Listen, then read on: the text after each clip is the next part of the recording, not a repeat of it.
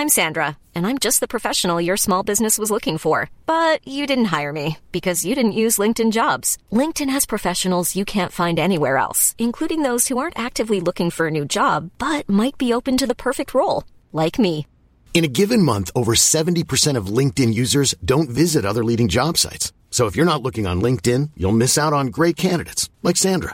Start hiring professionals like a professional. Post your free job on linkedin.com/people today.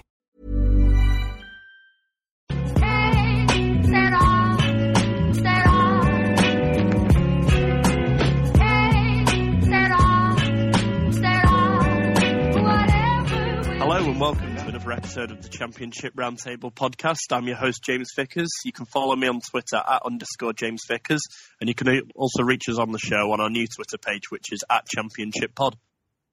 Hi, I'm Simeon. I tweet from Bucks Royal. I'm the editor of the Tilehurst End.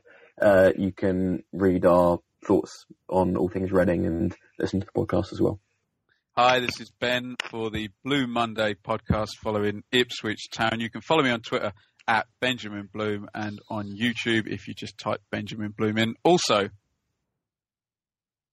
perfect. Yeah, cheers for joining me today, guys. It's sort of nice to take a little break from the league this weekend. Obviously, it's FA Cup third round weekend, which sort of for many people is one of the most exciting weekends of the season.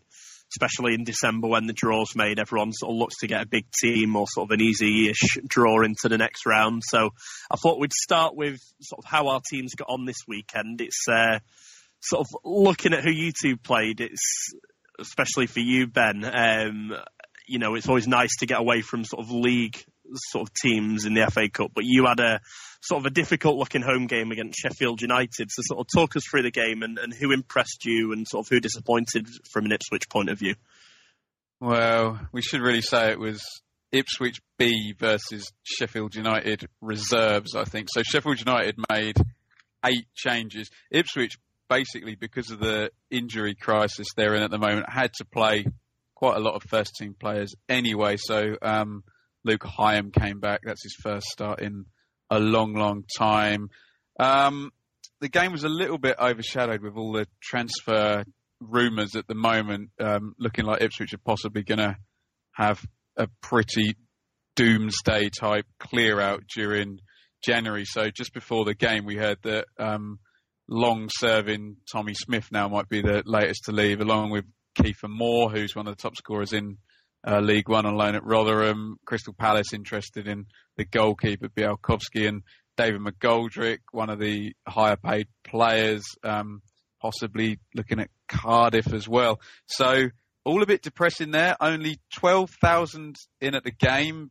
Vast areas of the ground were shut off, and like the top tiers closed in a couple of the stands. And although Ipswich started fairly well, Nathan Thomas on about 25 minutes smashed one in the top corner for Sheffield United, and from then on the game deteriorated into Ipswich being fairly incompetent and not being able to break Sheffield United down, to individual mistakes at the back and Sheffield United breaking away and having chances but not putting another one in, and then a very, very toxic last 15 minutes or so where Mick McCarthy, presumably because he didn't want a replay, decided not to make any substitutions.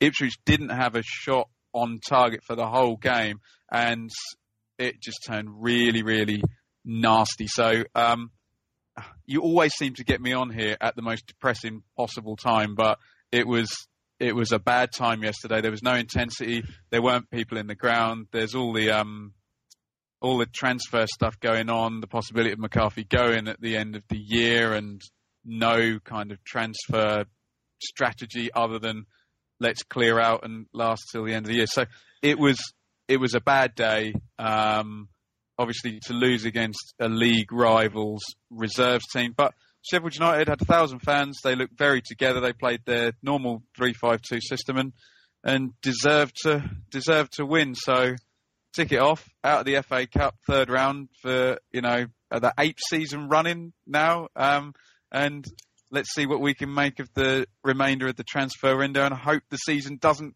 collapse in on itself from here. You wish you didn't invite me on today, James, didn't you? Yeah, it always seems to be sort of when we get you on, it is sort of, and I don't pick it that way that, you know, you're sort of in a little bad spell or you've had a defeat the day before when we record it. So it's always sort of something that sort of seems to happen. I think next time we get you on will definitely be when we play you at Deepdale. So I'll make sure I do that, and then obviously that'll, unless McCarthy goes beforehand, yeah. Yeah, you mentioned there obviously sort of players leaving in the transfer window. Is there sort of any indication of players going to be coming in? Because sort of to go back to the league for a second, you're not a million miles away from sort of the playoffs. Is there sort of from the club a bit of sort of ambition to get closer to the playoffs, or is sort of where you are in the league at the moment where you'd expect to finish? So apparently Crystal Palace have a list of 6 goalkeepers and Białkowski's on that list, but they seem to be more pursuing the Getafe goalkeeper. So hopefully that will put pay to that. Although the club hasn't come out and said, oh, look, Białkowski is not for sale. They've said, oh, well, he's on their list. So they look quite happy to receive offers. I kind of get that they might want to clear out some high earners and some long-term players, but McCarthy's response on players coming in, he's looked at Goldson from Brighton, but was very much, he's only going to be available if Brighton get extra cover, so that may or may not happen. The other thing he said was it's going to be loans, and I quote, loans or Bosmans for someone to help out. And I think the biggest worry, James, is that his contract's up at the end of the year. It looks like they're not backing him now, so it looks, to all intents and purposes, like it's a clear out ready for the new guy to come in, because surely if he was going to sign another year or another 2 years, he'd be wanting some money, wouldn't he? But it doesn't look, other than maybe a long in the tooth Premier League centre half coming in on loan or something, like anyone's going to come in. And like you say, James, from the outside, they don't look that far off the playoffs, but obviously, quickly, the mitigating circumstances, the injuries, it's just ridiculous. Andre Dozzell out for the season, Ted Bishop out for the season, Adam Webster out with the Achilles, Grant Ward out with the groin, and Jordan Spence suspended for 3 games. He just hasn't had a fit squad all season, but there appears to be no real kind of onward transfer strategy at the moment. Yeah, you mentioned the injuries there. I remember when I went on the Blue Monday podcast that we did sort of, I think it was October time, and we were going through our injury crisis when we played you. So I know exactly sort of what you're going through at the moment. So sort of fingers crossed you do manage to get a couple of players in and sort of sustain where you are, or sort of push on, even though obviously as a Preston fan, you're a couple of places below us. So I'd like to see you stay there. Obviously, we've got a good chance to get in the playoffs, so sort of the teams underneath us, if they're sort of struggling, as you mentioned, it's better for us. But sort of moving on to you, Simeon, potential sort of banana skin tie for you away at Stevenage yesterday. Sort of, again, talk us through the game. Was there anyone that stood out really for you, and what were your thoughts coming away from the game? It's one of those where, on paper, you really think that we should have been winning that going away to a League Two side. But looking at all the other teams that have gone out this weekend, Stoke, Leeds and Arsenal today as well, it's pretty relieving to be able to come away with it with a clean sheet and a draw, despite a really bad performance that we put in. And we had to rely on our goalie a lot, Anssi Jarkkila, our backup goalie, making some really good saves. We put out a really good, really strong side. Didn't make too many changes. Mostly had a fit team to pick with. Strangely, Yapstam went for kind of like 2 false nines up front, playing Gareth McCleary and Modu Barrow both wingers up front rather than actually playing an out-and-out striker. But that tells you quite a lot about the unbalanced squad that we have at the moment. And yeah, even though it's obviously a very disappointing result, only being able to get a 0-0 draw at Stevenage in League Two, putting it into a bit of context, a bit of perspective, looking how badly other teams have been doing this weekend, and also how low on confidence the team is in general. It could have been an awful lot worse, to be honest. Yeah, you mentioned there, obviously, sort of 0-0. You'd expect to be sort of at least sort of getting a couple of goals at a League Two team. Is there sort of an issue sort of with the forwards that you mentioned? Is there going to be sort of someone coming in over January, or sort of what's the situation on that? We'd really hope to be getting another striker in. at the moment we've only got Jan Kermorgant, who is about 36, going into the last year or two of his career. John Daddy Bodvarsson missed out with injury again. And then after them, there's no fit senior striker, so we really need at least one or two forwards, but we have done all season. We don't really know how much budget there is at all, to be honest. We might have to be looking at the loan market or Bosman, so I'm not confident that we're going to be able to go out and get a particularly good striker. I really would want us to be looking at the lower leagues for a bit of value, hopefully, which we always used to do a couple of years ago. Got Adam Lafondra in for about 300,000.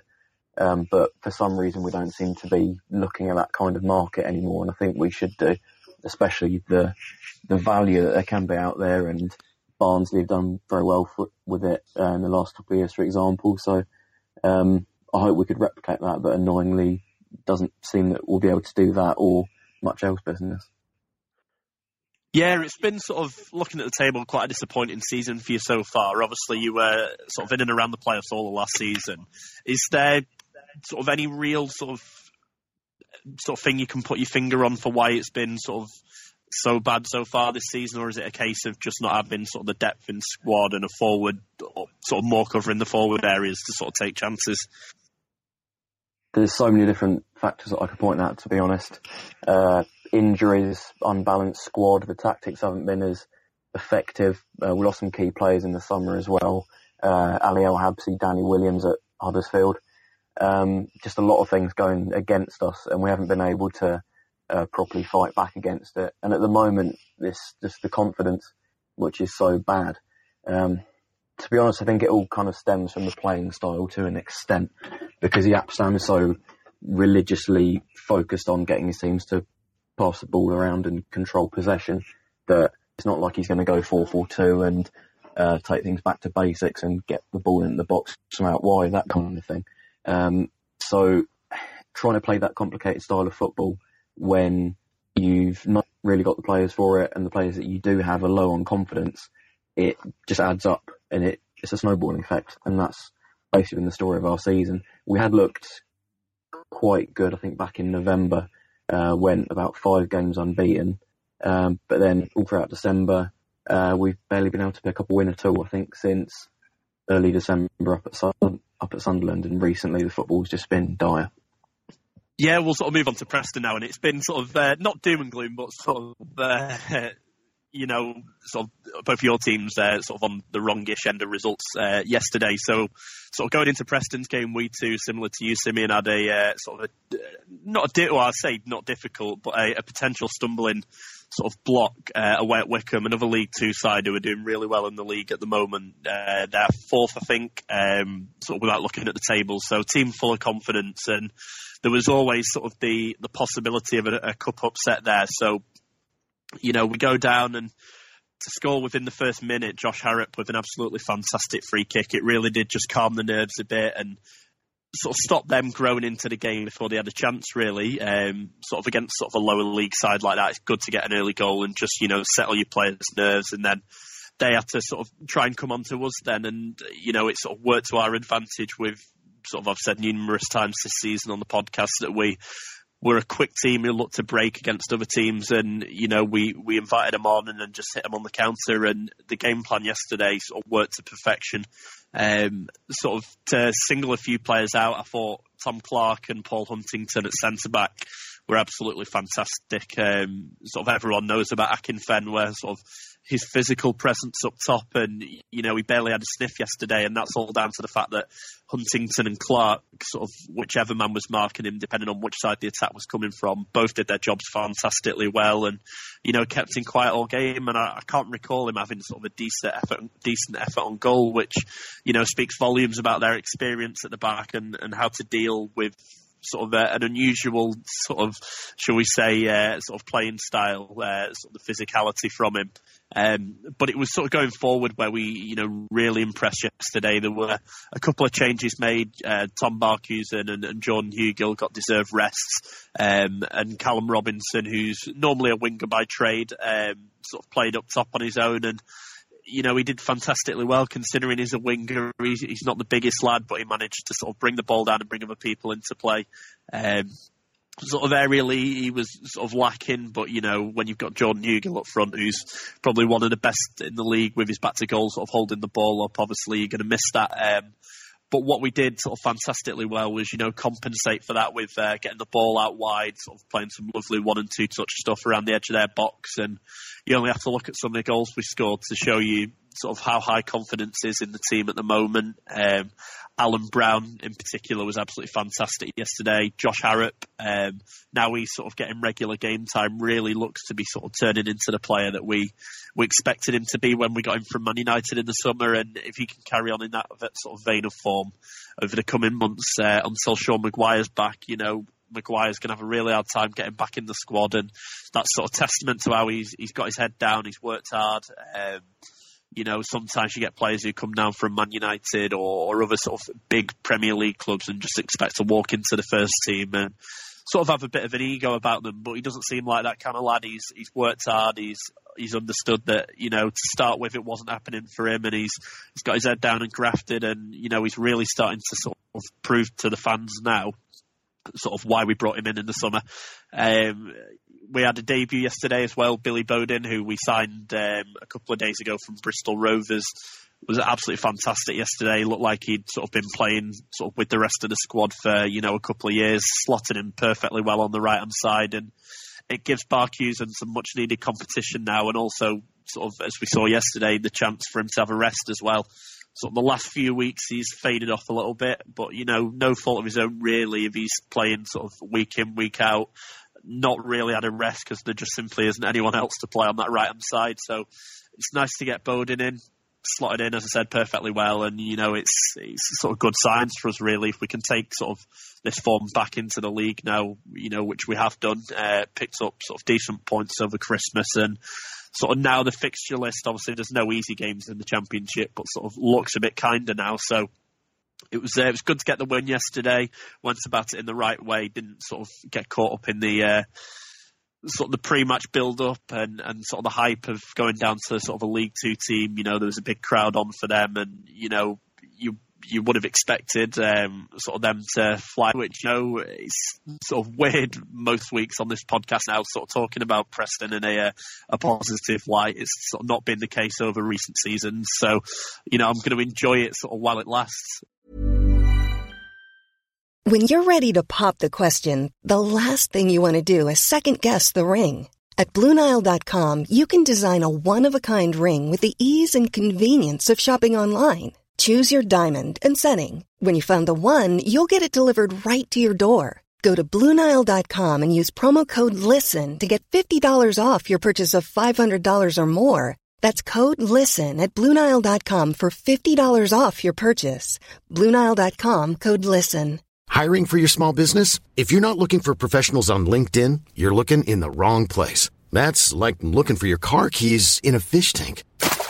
LinkedIn helps you hire professionals you can't find anywhere else, even those who aren't actively searching for a new job but might be open to the perfect role. In a given month, over 70% of LinkedIn users don't even visit other leading job sites. So start looking in the right place. With LinkedIn, you can hire professionals like a professional. Post your free job on linkedin.com/people today.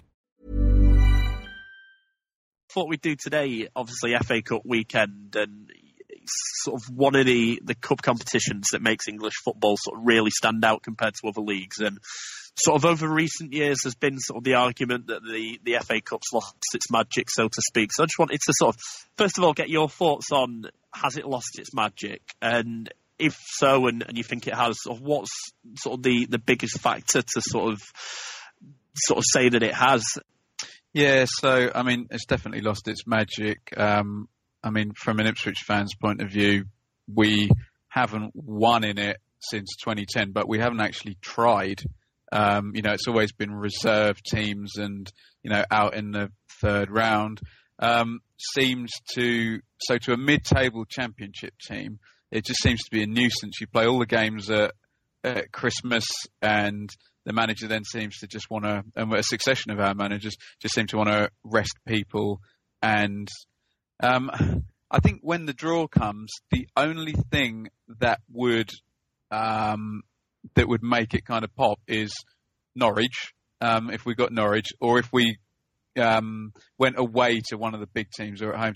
Otherwise, it just seems that the rewards aren't what they used to be in the past. It was the biggest day of the year and it was the trophy. But the second that Man United won the Champions League in 1999, and that then is, the most televised and the most, the most recognised football competition. At that point, and it trickles down, all the top teams are then more into that, which, makes them play reduced teams, which makes other teams play reduced teams in the Premier League because they want to stay in the Premier League. And it just all really trickles down. And other than, I don't know, Newport beat Leeds today or, Forest beating Arsenal, other than a cup upset in the first few rounds, that's a bit of fun. And then it all seems to still end up being Arsenal or Chelsea, Man United, Man City winning it. And to those teams that are winning it, they're not as bothered about that as they are about the Premier League or the Champions League. So I think it's generally the big trickle down from, the top teams, focusing on the Champions League. And then, as I've said, I'm repeating myself now, but the teams below stand in the Premier League. And I think for all our three teams, you kind of think you're not going to win it. You might get a nice draw and make some money and then get knocked out. I think that's the attitude of most managers. And I'll hand over to you two guys to see if you agree or disagree. Yeah, I agree with that, to be honest. A lot of the attitude of the big sides just kind of kills the cup, really. If they're too involved with the Premier League or the Champions League, then they tend to put out young sides. It's not really a proper diverse Goliath as it used to be. And a lot of the time the big sides can afford to put out really strong reserve sides because they've got so much money to invest in players on their bench that it's not the same. They're not putting in the same attitude as they always used to. It's, on the whole, I think it's hard to judge for a Championship fan, to be honest, because we're in that kind of limbo of not being a really good side and we're not a really small side either. If you look at the experiences of the really small sides last year with Sutton and Lincoln going really far, I think if you asked any of their fans if the FA Cup had lost its magic, they'd say it certainly hasn't. And looking at the results today as well, and yesterday with Coventry winning, Newport winning, Forest beating Arsenal as well, there's some really good results that do pop up. And yeah, it doesn't happen all the time, but if the FA Cup was regularly entertaining, it wouldn't be that special either. So it does still have that potential to throw up some really exciting moments, I think. Yeah, I completely agree with sort of the points you two have made there. I think sort of first of all, it is, as you both mentioned, teams resting players, and as you saw with Arsenal today going to Forest, sort of the history books all show that Forest beat Arsenal, but if you actually sort of look at that Arsenal team, with the exception of probably 3 or 4 players, there's not really sort of, including the bench as well, many of that team that had sort of get into their first sort of what you'd class as their starting 11. So that sort of takes the shine off it a bit, and it's sort of disappointing. We had Arsenal last season in the FA Cup. They rested quite a few players, didn't play sort of granted sort of the youth players that they did today, but it was sort of a weakened side, and that kind of takes the sort of the edge off it a little bit.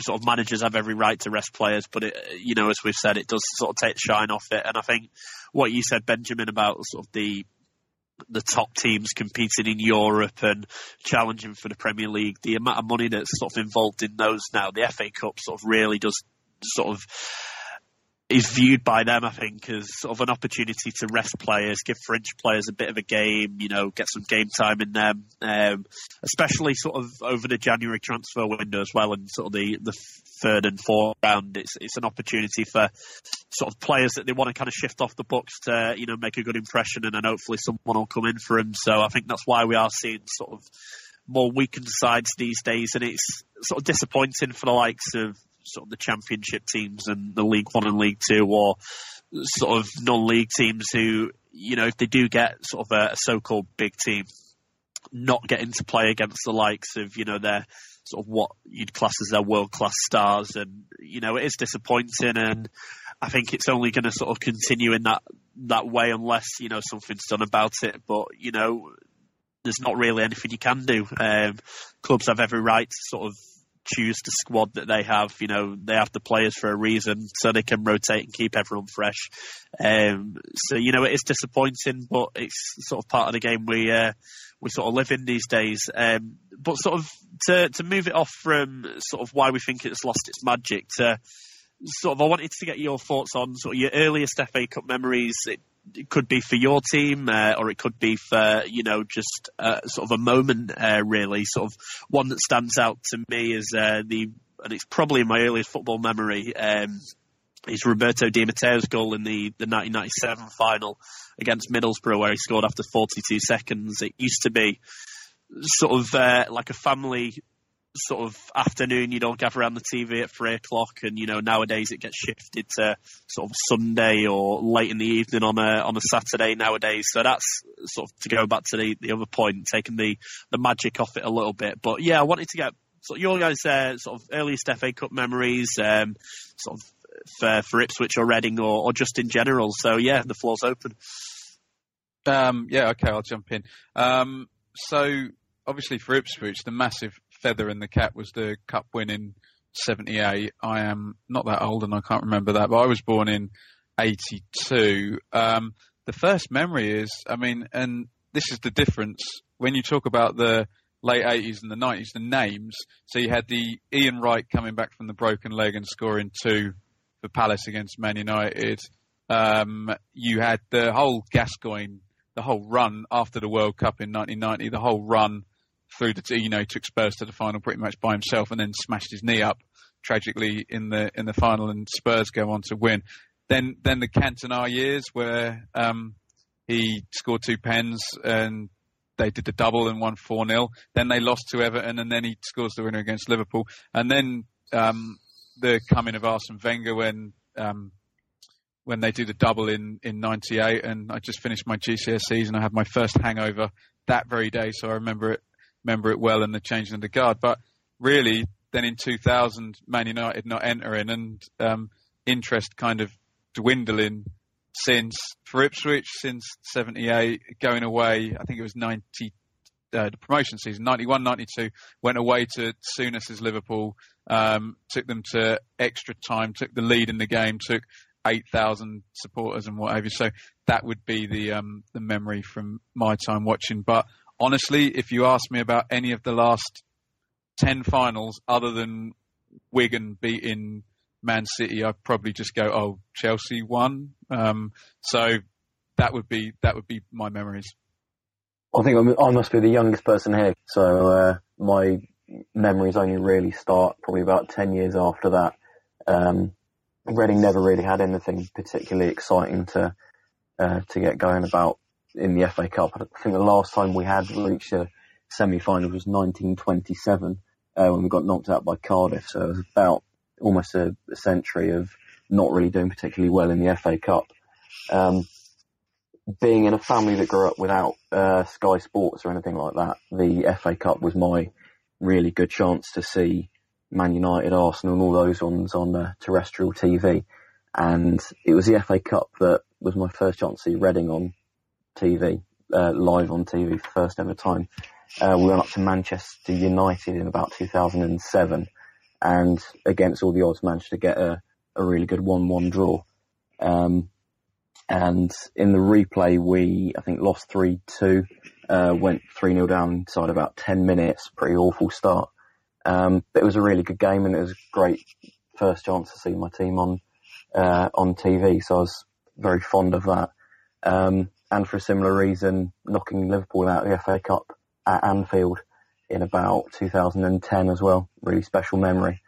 Yeah. Yeah, sort of similar to you guys, sort of my sort of watching it on TV sort of memories were sort of because we didn't have sort of either Simeon, Sky or anything like that. So it was sort of my first real chance of watching football on TV and seeing the likes of sort of Man United and Arsenal and those kind of teams. And sort of it always sort of holds like a sort of a special place, like the FA Cup third round. It's sort of still to this day one of the sort of the days that I get excited for over the season, you know, to see who you get. Sort of normally for us it's sort of a day filled with optimism, sort of the draws at 7:00 tonight, you know, hopefully we get sort of one of the big teams, and then we end up drawing sort of a Nottingham Forest away, for example, someone that you played twice in the season already in the league. And then sort of end up playing them again in the Cup, and sort of 9 times out of 10 it'll go to a replay and you've got another game against them, which sort of does dampen the mood a bit. But sort of over the last couple of years we've been quite lucky sort of to get drawn against sort of decent teams. Last year we had Arsenal at Deepdale, stadium full, great atmosphere, and we managed to go 1-0 up in that game. And still sort of now, especially seeing the Forest result today, you know, I still don't know how we didn't win that game. We sort of in the first half, and it's not me sort of been a biased Preston fan, we could have easily had sort of 4 or 5, you know, apart from sort of this season where we're playing some really good football. Over the last sort of 5 or 6 years, that first half against Arsenal is probably the best I've ever seen us play, sort of in the last 5 or 6 years. So that was sort of great memories to take from that game, even though we did sort of concede a last minute, they scored a last minute winner, which was gutting. You know, I would have loved a trip down to the Emirates with Preston. We would have taken sort of a load of people down there, filled the away end, and it would have been a great day out. But, you know, unfortunately it wasn't meant to be. And then back in 2015, again, we had Man United at Deepdale, went 1-0 up in that game as well. And sort of apart from when we got promoted at Wembley, sort of the same season actually, I think that is probably the best atmosphere I've been a part of as a Preston fan.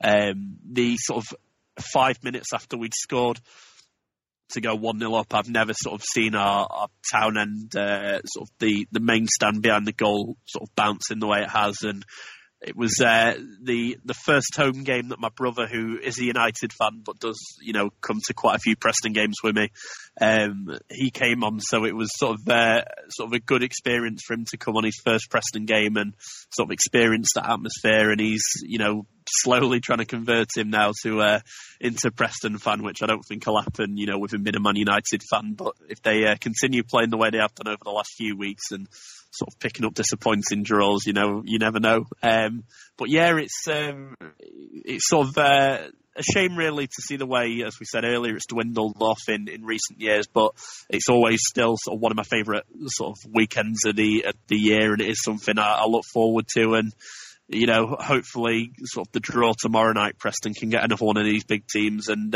you know, it creates a few more sort of memories then. But sort of to get away from the FA Cup for just a minute, I wanted to get your guys' thoughts, and it's a conversation which gets brought up quite a bit, sort of especially around this time of year, and it sort of was not brought to my attention, but I wanted to mention it after the comments that Guardiola made sort of in the week about a winter break in England, and about how sort of, especially over the Christmas period, there's sort of no rest for the players really, with the game every other day. I just wanted to get your thoughts on, would it work in England, and sort of if there was one to happen, do you think it'd sort of detract from sort of the festive period? It is sort of, especially like the Boxing Day games that families go to, you know, people get excited about when the fixture list comes out. What would your opinions on the winter break be? Well, I don't quite know how. I mean, it's all very well for Pep in his 20 team league to talk about a winter break, but I don't know how you do it in a 46 game season, because they already play virtually, you know, probably 3 times every 2 weeks virtually throughout the season. So I don't quite know at championship level how you do it. Although what I would say, and I'd be very interested in your two guys' feedback on this watching championship teams, is it appears now, given the speed of the game and, you know, just the way it's played, it just seems impossible for that many players to go through a whole 46 game season in the championship without actually getting hurt. So, I want the players to go and give everything, but we don't want them to go and kill themselves for us, especially with concussion science and whatnot the way it is. You see Joe Garner headering 9 million balls a game and doing that 46 times a season. So I would be an advocate of the guys playing less games, but I'd sooner see them remove a few teams from the leagues. But unfortunately, it's turkeys voting for Christmas, isn't it? Every football match that gets played raises X amount of cash and X amount of TV money, and unfortunately, while these guys are going out and playing for their money, the people running the game, are just going to send them out as many times as they can. So if I was a player, I'd probably want less games. If I was a man in a suit running a broadcaster or a football club, I probably wouldn't want less games. And I don't know, much easier in the Premier League than in the Championship. And I'll close by saying I would really like to hear your guys' feedback on, is it actually possible, unless you're Luke Chambers and Bionic Man, for an outfield Championship player to get through the whole season without getting injured? And I'll wrap up there. Yeah, I think looking at the just how intense the Championship season is, with those 46 games, and then adding in League Cup games and FA Cup games, it should theoretically be worse for second-tier teams. And when you look at the amount of teams that have quite extensive injury problems throughout the year, you would have thought it'd be worse for our teams that we support, to be honest. And even despite the big advances they've made in things like fitness and physioscience and all of that in the last couple of years, just playing so much football is always going to put a lot of stress on players' bodies. So really, you need big squads to be able to cope with that. And weirdly, it's the Premier League sides that should be able to cope with that more. They've got big academies, they've got a lot of money to throw at squad players. So when it comes to having a winter break, they should be able to manage those extra games, to be honest. They should be able to rotate heavily over December and early January. And they never seem to want to do that. They'll always have a lot of expensive players on the bench not really playing, whilst the same players in the first team just keep on going out and getting played all the time. So I don't really have a lot of sympathy with Pep Guardiola when he says that, to be honest. Realistically, I don't think that kind of break can happen, because the sheer amount of involvement that the TV companies have in determining what the clubs do and how they organise their fixtures. I don't think they'd let it happen, to be honest. Yeah, I completely agree with you two. I think especially in the Championship and in League One and League Two, where there's more teams, I think it's sort of more or less impossible unless you start the season earlier and finish it later, or something like that, that, you could have a winter break. I think the only real way you could have not a winter break, but it'd be to give them the week off between Christmas and New Year, for example. But, then that's not really sort of a break. It's just sort of the same as you not being in the FA Cup one round and missing a week, for example, which, happens to sort of some teams throughout the season anyway. So, it's a tricky one. I don't think there's ever going to be sort of a right or wrong or definitive answer to whether we should or we shouldn't. I think, as you said, Ben, it would benefit the players to have a bit of time off. But as you said, Simeon, the TV companies probably have more control these days than sort of the governing bodies do, with the way they can dictate, the kick-off times and that kind of thing for games. Sort of to choose which one goes on TV. But to go to your point, Ben, I think especially sort of nowadays, and I don't know how you'd check, but it'd be fascinating to see sort of over the course of the season, if you compiled sort of every sort of muscle injury, for example, that happens, when it'd be the sort of the most common time that these injuries occur. Would it be sort of over the Christmas period where the games come thick and fast, or wouldn't there be a correlation? For example, obviously you get sort of bone breaks or anything there, sort of freak injuries, they can happen at any point, but would there be sort of, a link between the amount of games played and sort of what would be the most common time that they would get injured? Sort of for us, Sean Maguire's sort of an example of that. He came from the League of Ireland, where their season sort of laid out differently. So we signed him in the summer, and he just finished sort of their season, went straight into our first team, and then sort of played again until he did get injured just before the Ipswich game, actually. He'd played a hell of a lot of football over the calendar year with no break, and what at the time was diagnosed as just a hamstring injury, and he's now out for sort of 6 months, because I think he's actually detached his hamstring from sort of something to do with that, so he's had to have surgery for that. So, I think definitely the amount of games that players play and the amount of strain on their bodies nowadays does sort of lead to more injuries. But, whether a winter break's the right way to go about it, or we spread out the games, as I said, and make the season longer, or start it earlier, there's never going to be a right or wrong way. Everyone's going to have their own opinion about it. But it's always a good conversation to have.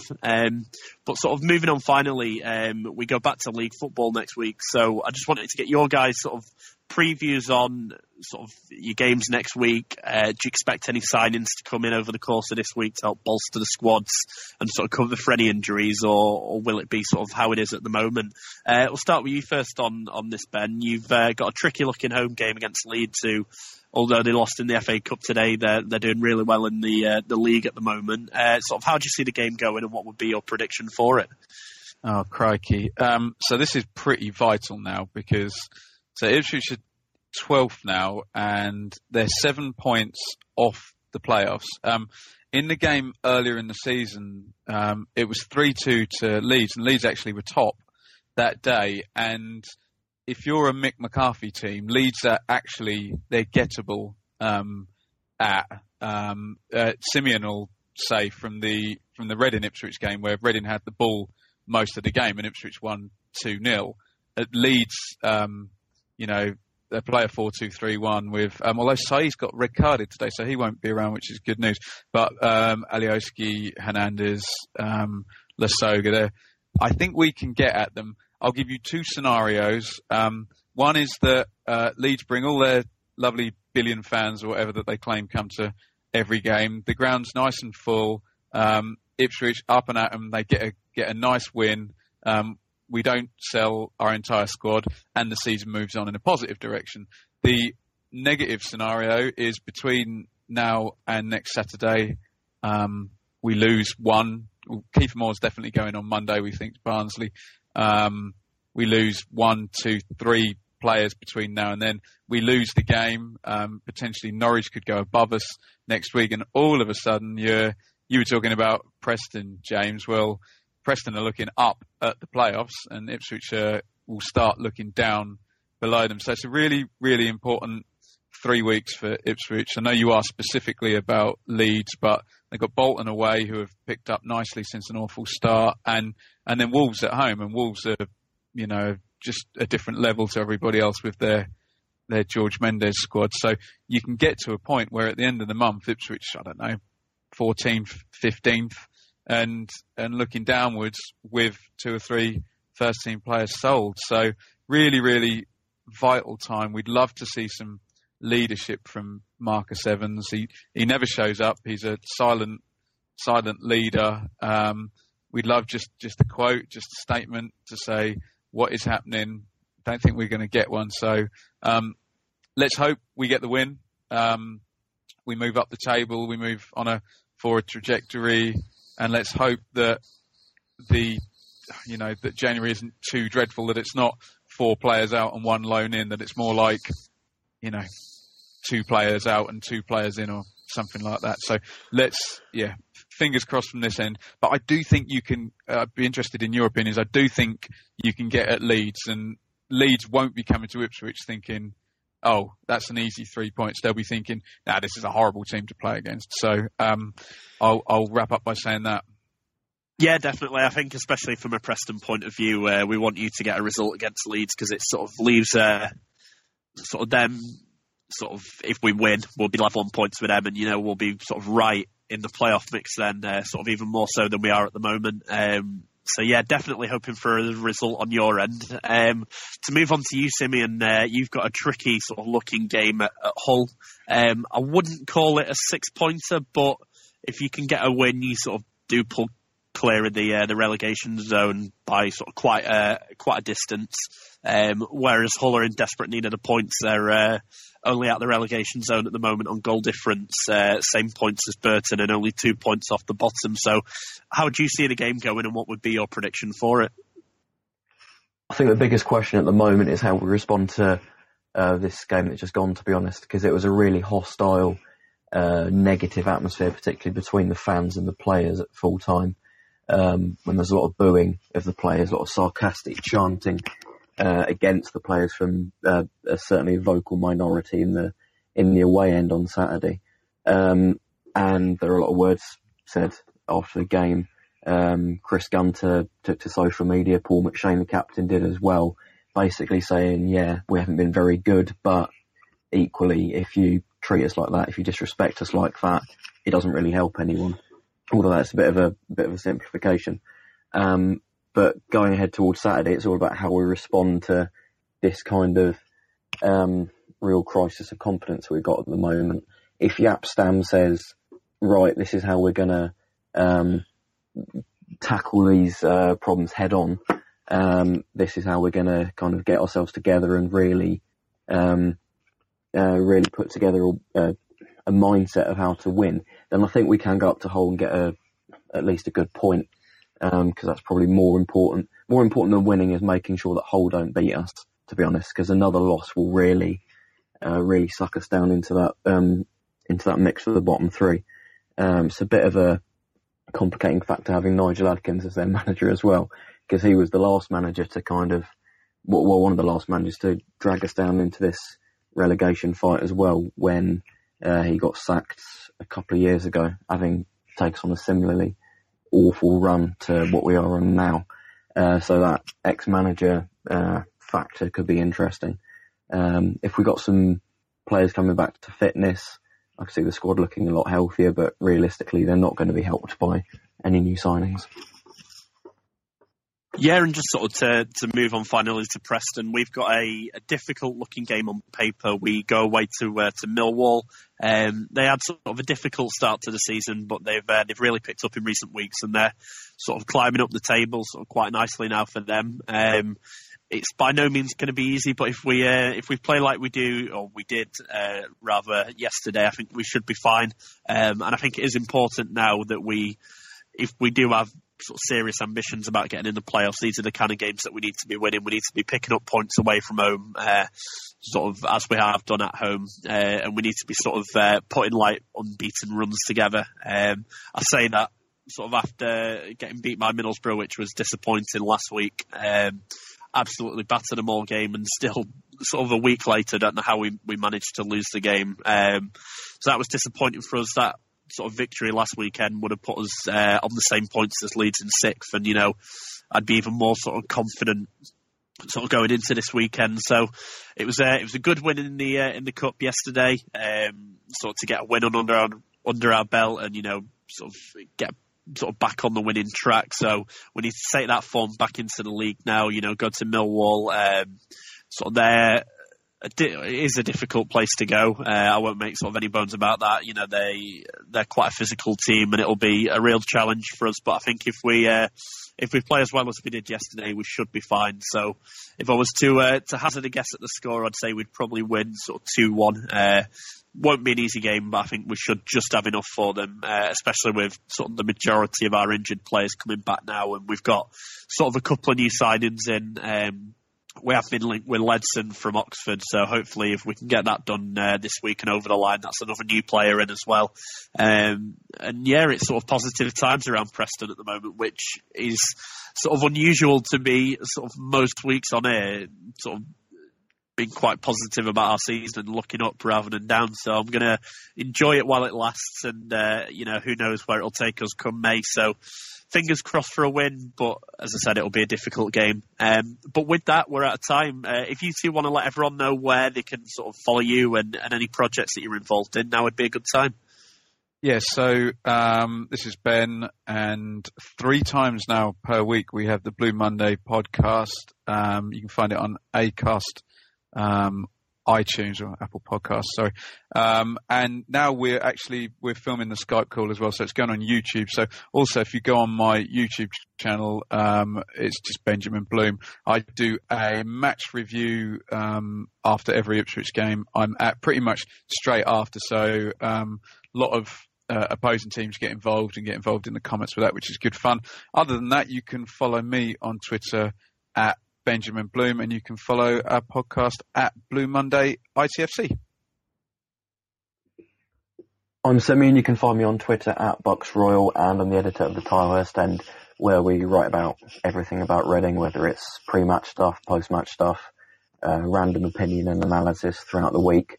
Got it all covered. We've got a podcast as well coming out each week as well, so keep an eye out for that. Yeah, and as I said, I'm James Vickers. You can follow me on Twitter at _James Vickers, where I mainly tweet about Preston North End and a bit of Bundesliga as well. If you're sort of into that and like your European football, definitely give me a follow. And most importantly, you can follow us on our new Twitter page for the show, which is at Championship Pod, where we have sort of weekly polls and other bits and pieces like that. And we'll always be posting the link to the podcast. And we're going to start now sort of retweeting and sharing sort of any projects that the guys who come on and talk about their teams are involved in. So sort of definitely check that out, and it'll be a sort of main sort of point to go to for anything Championship related. Cheers for joining me today, guys. Hopefully sort of next time we get you on, it's a bit more positive sort of league form as opposed to sort of your results in the cup yesterday. But as I said, with that, we're out of time, and cheers for joining us.